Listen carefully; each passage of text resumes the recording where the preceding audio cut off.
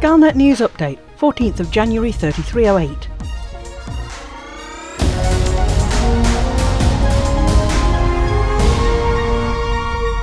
Sirius Gov, the political wing of the Sirius Corporation, has entered the heart of Alliance government, establishing a presence in Alioth and reportedly supplying advisors not just to the Alliance Defence Force but also to a number of government departments.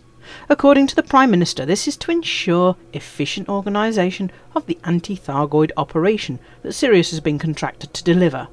Sirius has also deployed megaships in a number of Alliance systems, presumably to scare off any Thargoids who might be thinking of attacking.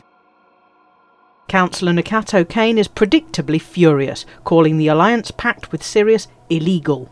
She has pointed out that the secrecy surrounding the pact means that the level of access Sirius has been granted by the Prime Minister cannot be challenged by the Assembly.